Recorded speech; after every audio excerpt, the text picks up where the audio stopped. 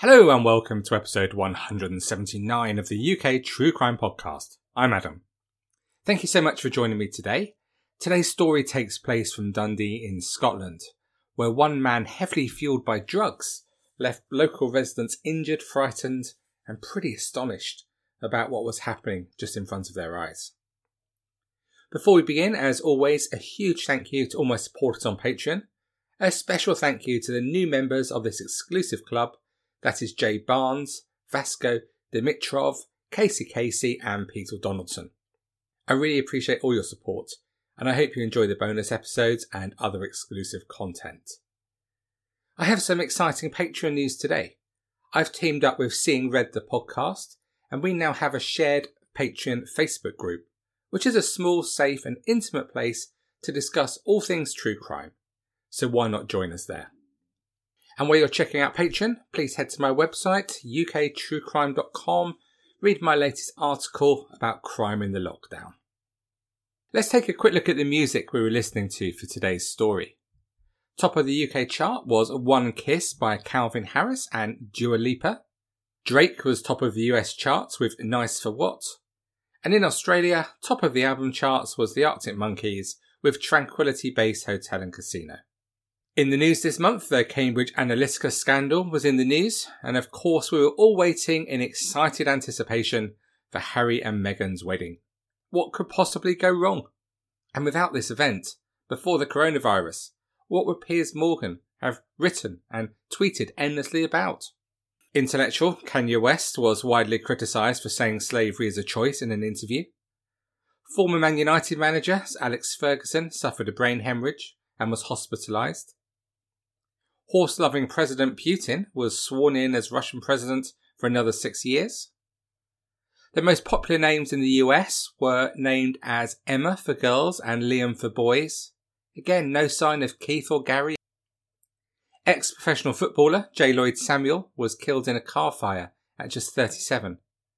And in UK true crime news, a memorial service at Manchester Cathedral was held on the 22nd of May, along with a national minute's silence, to mark the first anniversary of that most dreadful of events, the Manchester Arena attack. Did you get the date? It was May 2018. Dundee is Scotland's fourth largest city and the 51st most highly populated area in the UK. It lies by the North Sea on the north bank of the River Tay, around 35 miles northeast of Edinburgh. In Dundee on the 2nd of May 2018, the weather was fine, there was no chance of rain. It was a warmish day and not too much wind. A perfect day for three golfing buddies to enjoy a relaxing game. If there is such a thing as a relaxing game of golf, that is. And so that afternoon, 61-year-olds Arthur Innes and Ian Martin, and Matthew Waterton, 10 years their senior, were getting their clubs out of their cars, marvelling at the fortunate weather, and anticipating a great afternoon's golf at the Caird Park golf course on the northern outskirts of Dundee.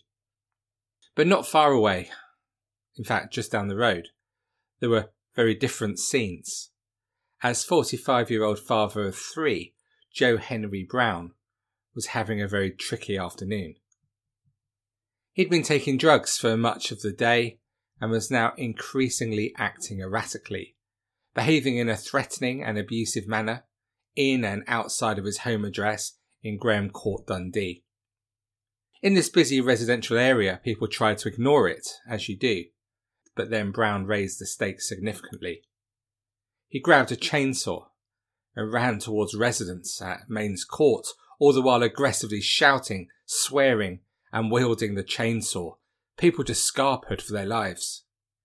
But from Mains Court, Brown then ran across the manicured grounds at the Caird Park golf course, half naked, wearing only a pair of jeans and no shoes. Witnesses later described Brown's eyes as bulging out of his head as he ran, still holding the chainsaw tightly. Brown ran into the golf club car park where Arthur, Ian and Matthew were then ready for their late afternoon round of golf. Brown approached the terrified golfing buddies whilst smiling and saying, "Madness is in the eyes. Madness is in the eyes." Ian and Matthew sensed what was happening and managed to back away just in time, but Arthur became trapped after getting wedged between two vehicles in the car park. Brown, shouting and swearing, then pulled the chainsaw cord, starting up the chainsaw motor. Is it the film The Chainsaw Massacre which prompts such fear of this piece of equipment, or just the noise and the realisation that it's capable of causing such damage? And that noise pierced the quiet of the car park, and Brown wildly advanced, sending the blade slashing into Arthur, scraping it down the right side of his head. Arthur, quickly realising he was now fighting for his life, tried to protect himself, but as Brown continued to attack, he received further lacerations to his shoulder and arm as Brown lashed out again.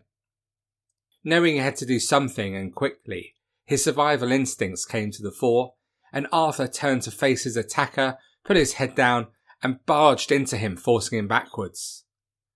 It was a high-risk move, but it worked, as Brown threw the chainsaw on the car park floor and ran off. Horrified witnesses at Brown's house and the golf club had called the emergency services, and police cars and ambulances were soon racing to Caird Park Golf Course, but Brown had moved on. Arthur was lucky. He was taken to Ninewells Hospital in Dundee with serious but not life-threatening injuries following the incident. He suffered a significant scar to his arm and another lesser scar to his head.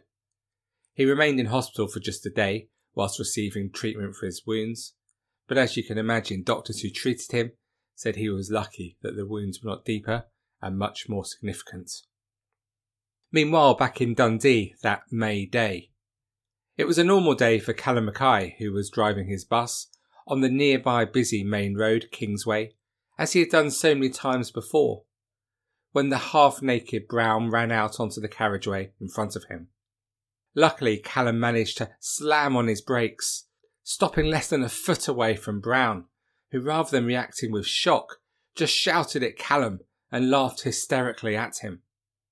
He ran off again, and for the next hour, Brown couldn't be found anywhere as the police desperately searched for him before he could cause any more problems.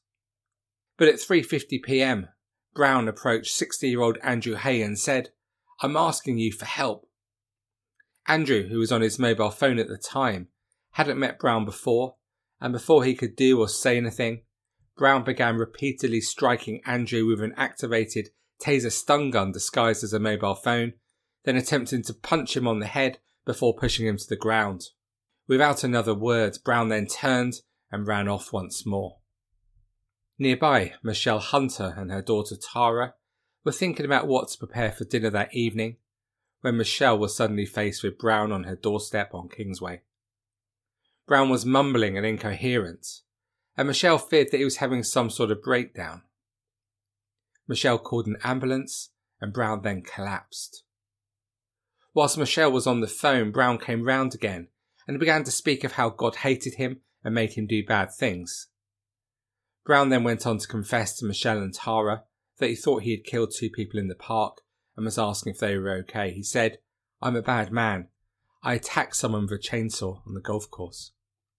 Michelle relayed this news to the operator, who said that the police would be there shortly. But Brown hadn't finished his mini-confessional, and he continued to ramble, saying he couldn't believe he had done it.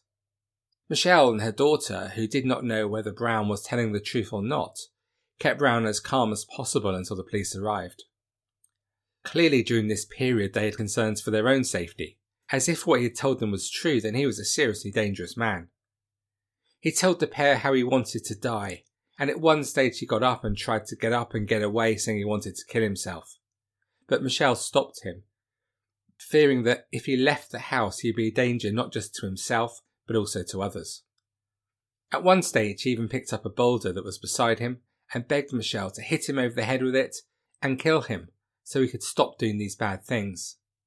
It took around 25 minutes for the police to arrive, but it felt so much longer for Michelle and Tara.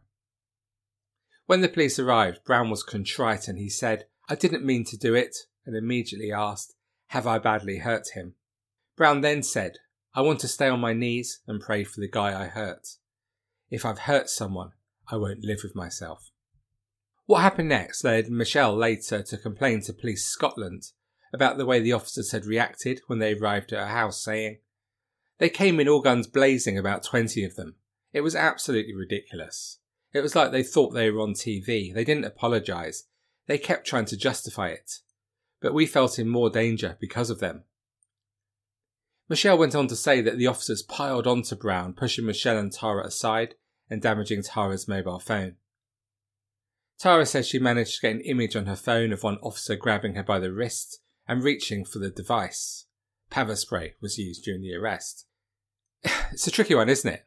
You can probably understand Michelle and Tara's view to an extent, but I think you can equally see why the police approached the situations they did, when this was a man who already that day had randomly attacked with a chainsaw.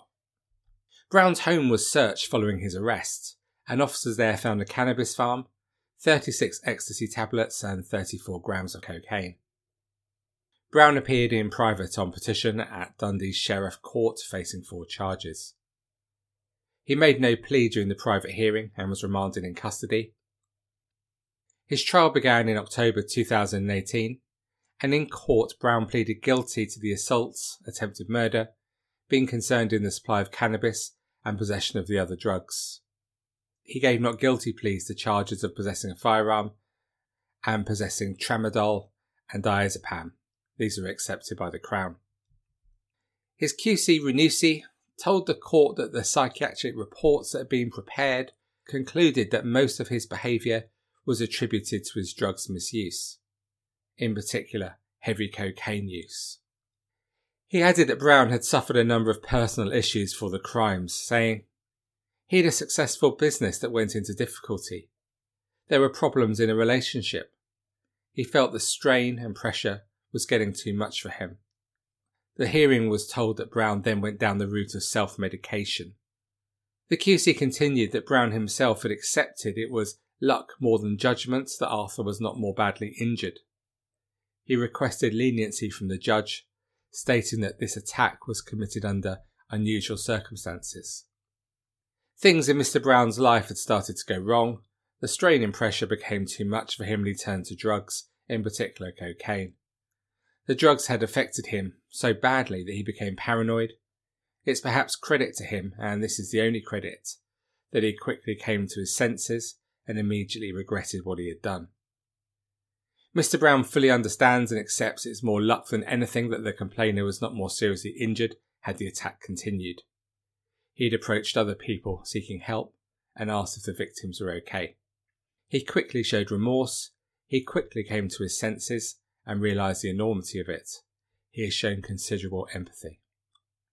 At the conclusion of the trial, Brown was handed 8 years and 3 months in prison by Lord Matthews, who described the attack as like something out of a horror film. He said, "This was a dreadful offence. It must have been unimaginable for the complainers. I take on board the background, but it's clear you have issues with consumption of drugs. I'm not going to take the chance that you may do this again." He also sentenced Brown to 3 sentences of 8 months each for the assault on Mr. Hay, threatening behaviour, and growing cannabis in his property. He was given a further 12 months for supplying cannabis, and all sentences were run concurrently. Arthur Innes told in an interview after the court case how before the attack he had just put his boots away in the car when he heard this noise of an engine revving up. He said, "I turned around and there was this guy there with no top on, no shoes and a chainsaw in his hand. My mate was only a few feet away from him and he started backing off. I thought it was a joke because it was all so surreal." Then after the attack he told how he had returned home the same night to be looked after by his partner and his stepdaughter. He said he was calm at first but later contemplated the real risk posed to his life by the incident. "What he put me and my friends through that day was petrifying," he said. "I will never forget the look on his face with his eyes popping out of his head. He could have cut my arm off, blinded me, or even killed me. What I was wearing was ripped to shreds, but there was hardly any blood because it was so clean a cut. The staff came out and took me inside to wait for the paramedics to take me to hospital. I was still pretty calm when I got home because it all happened so quickly, but I kept thinking that he could have caught me on the eye or the neck or even chopped my arm off. If I'd fallen, that would have been it, finished. That's what his intention was." Chief Inspector Nicole Russell said, "It's hard to imagine how horrifying this must have been for Mr. Innes and his friends, who had gone out that day to enjoy a game of golf.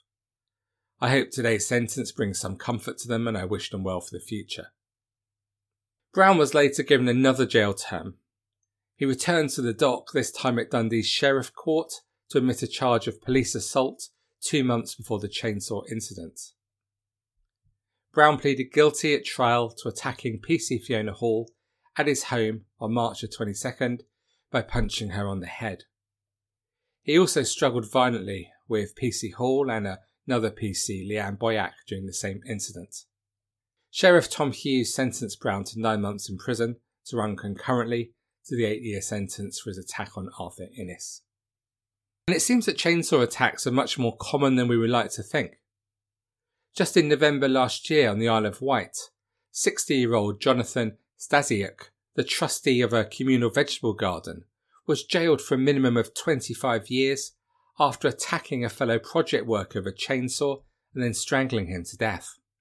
Chef Stasiuk had fallen out with his victim, 73-year-old Jerry White, a publican, after disagreements which in the cold light of day look incredibly trivial over money, the dumping of rubbish and the delivery of logs.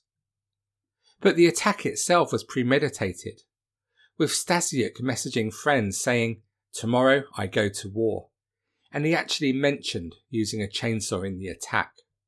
It seemed that Stasiuk had actually worked for his victim Jerry White, but the relationship declined as he began to feel negative about a number of things, such as his partner being owed £25 by Jerry. The 16-acre wellness garden that the two were both trustees of in Lake near Shanklin also became an area of contention, as when rubbish appeared on the site, Stasiuk thought that Jerry was abusing the garden by just using it as a dumping site. On the day of the murder, Stasiuk attacked Jerry with a chainsaw from the garden clubhouse before strangling and smothering him, screaming, "Die bastard, die." After this attack, Stasiuk called police and told the operator, "I've just murdered someone." He told police where to find Jerry's body and said the murder happened 20 minutes earlier, explaining it as a result of a growing and festering dispute that had led to his actions on that day. Jailing him for life, the judge said that Stasiuk had intended to cut off Jerry's legs with a chainsaw, but the device cut out, leading him to strangle his victim and then smother him to ensure he was dead. The judge said, "You'd obsessed over your perceived, although relatively trivial grievances that may not have any foundation whatsoever, to such an extent that you allowed them to build up into a form of hatred." And in Barnsley in Yorkshire, a dispute between two neighbours led first to a verbal altercation, a fist fight, and then one thug by the name of Stuart Palmer, later jailed for 2 years, tried to enter the house of the person he was arguing with a chainsaw. There's a video, you can find it online, and luckily he was unable to enter. But if you watch the videos, you can hear the tempers rising all around, there were young children around crying and screaming. But what was it that made this muppet Palmer think that a chainsaw was the right way to escalate this dispute? It's hard to understand, isn't it? And he is lucky he's facing just 2 years in prison, rather than a life sentence. I'll just give you one more example of a chainsaw attack, and that was in August 2011, when 24-year-old Dean Dinnan took exception when he was told he was not allowed to smoke inside the Endyke pub in Hull and returned with a chainsaw. Dinnan, who had been on drink and drugs, came back to look for the man who had earlier asked him to leave for lighting a cigarette. On this occasion, luckily, he only managed to hurt one man's arm, and the people in the pub fought back with bar stools, kegs and pool cues. One witness who was there at the time said, "I ran, I did not look back. I could hear the chainsaw screaming behind me. I got the feeling he was right behind me. I fell over on the way out and got up and ran again. I thought if I'd been at the back of the crowd, I'd be dead." There was a kind of justice for some of the patrons at the bar, as Dinnan was caught after leaving the pub and attacked by his would-be victims. In court, he pleaded guilty to several charges, including causing grievous bodily harm, and was sentenced to 3 years in prison. The judge said, "This was a really horrendous incident. It must have been so frightening for people. The sound alone of one of these machines in that sort of space will terrify people," and it did terrify people. So what do you make of what we've heard today? What is it about the chainsaw that we find so terrifying? Is it from that film The Chainsaw Massacre all those years ago? Or is it just that noise, the vibrations and the knowledge of how easily these most powerful of tools can cause such serious damage? So why did Brown attack the 3 golfers? Why did he do this? Why did he pick up a chainsaw? As we hear so much on this podcast, is it just yet another case of Arthur and his buddies being at the wrong place at the wrong time? Yes, it must be. Absolutely. And despite whatever drugs he had taken, it is unclear what led him to act in the way he did. I wonder what was the catalyst, and just what made him pick up the chainsaw of all things. I wonder now how his 3 children feel about their dad, as he languishes in his prison cell as you listen to this podcast. It's a shame we can't know more about the trigger that day that caused him to act as he did. I wonder how you feel about him. Do you have sympathy, as he was clearly suffering with some form of deterioration in his mental health? Or because it was drug related, do you feel no sympathy at all? I wonder. And what about the other cases I've mentioned about chainsaws being used as a weapon? I was astonished when searching to find so many cases, and there are plenty more I haven't spoken about today. I thought it would be highly unusual to use this weapon, but apparently not. It's just so hard for us to understand, isn't it? Just what would make someone choose a chainsaw as a tool to inflict damage on someone? It's hard to understand, and also deeply worrying. Thank you so much for listening to this episode of the UK True Crime Weekly podcast. Please head to the Facebook group to discuss this story or any other aspect of UK true crime. We're almost at 28,000 members now. And to support the show, please head to Patreon to access all the bonus episodes. I think it's about 41 now, other exclusive content, and of course the new Patreon Facebook page. So that's all from me for today, so thank you so much again for listening. At least if you take your daily walk in the forest, there should be no one working on the trees using a chainsaw. Take that as some comfort from me during these difficult times. So until we speak again next week, take it easy. If at all possible, try not to use your exercise allowance to vandalise 5G masts. And most of all, stay classy.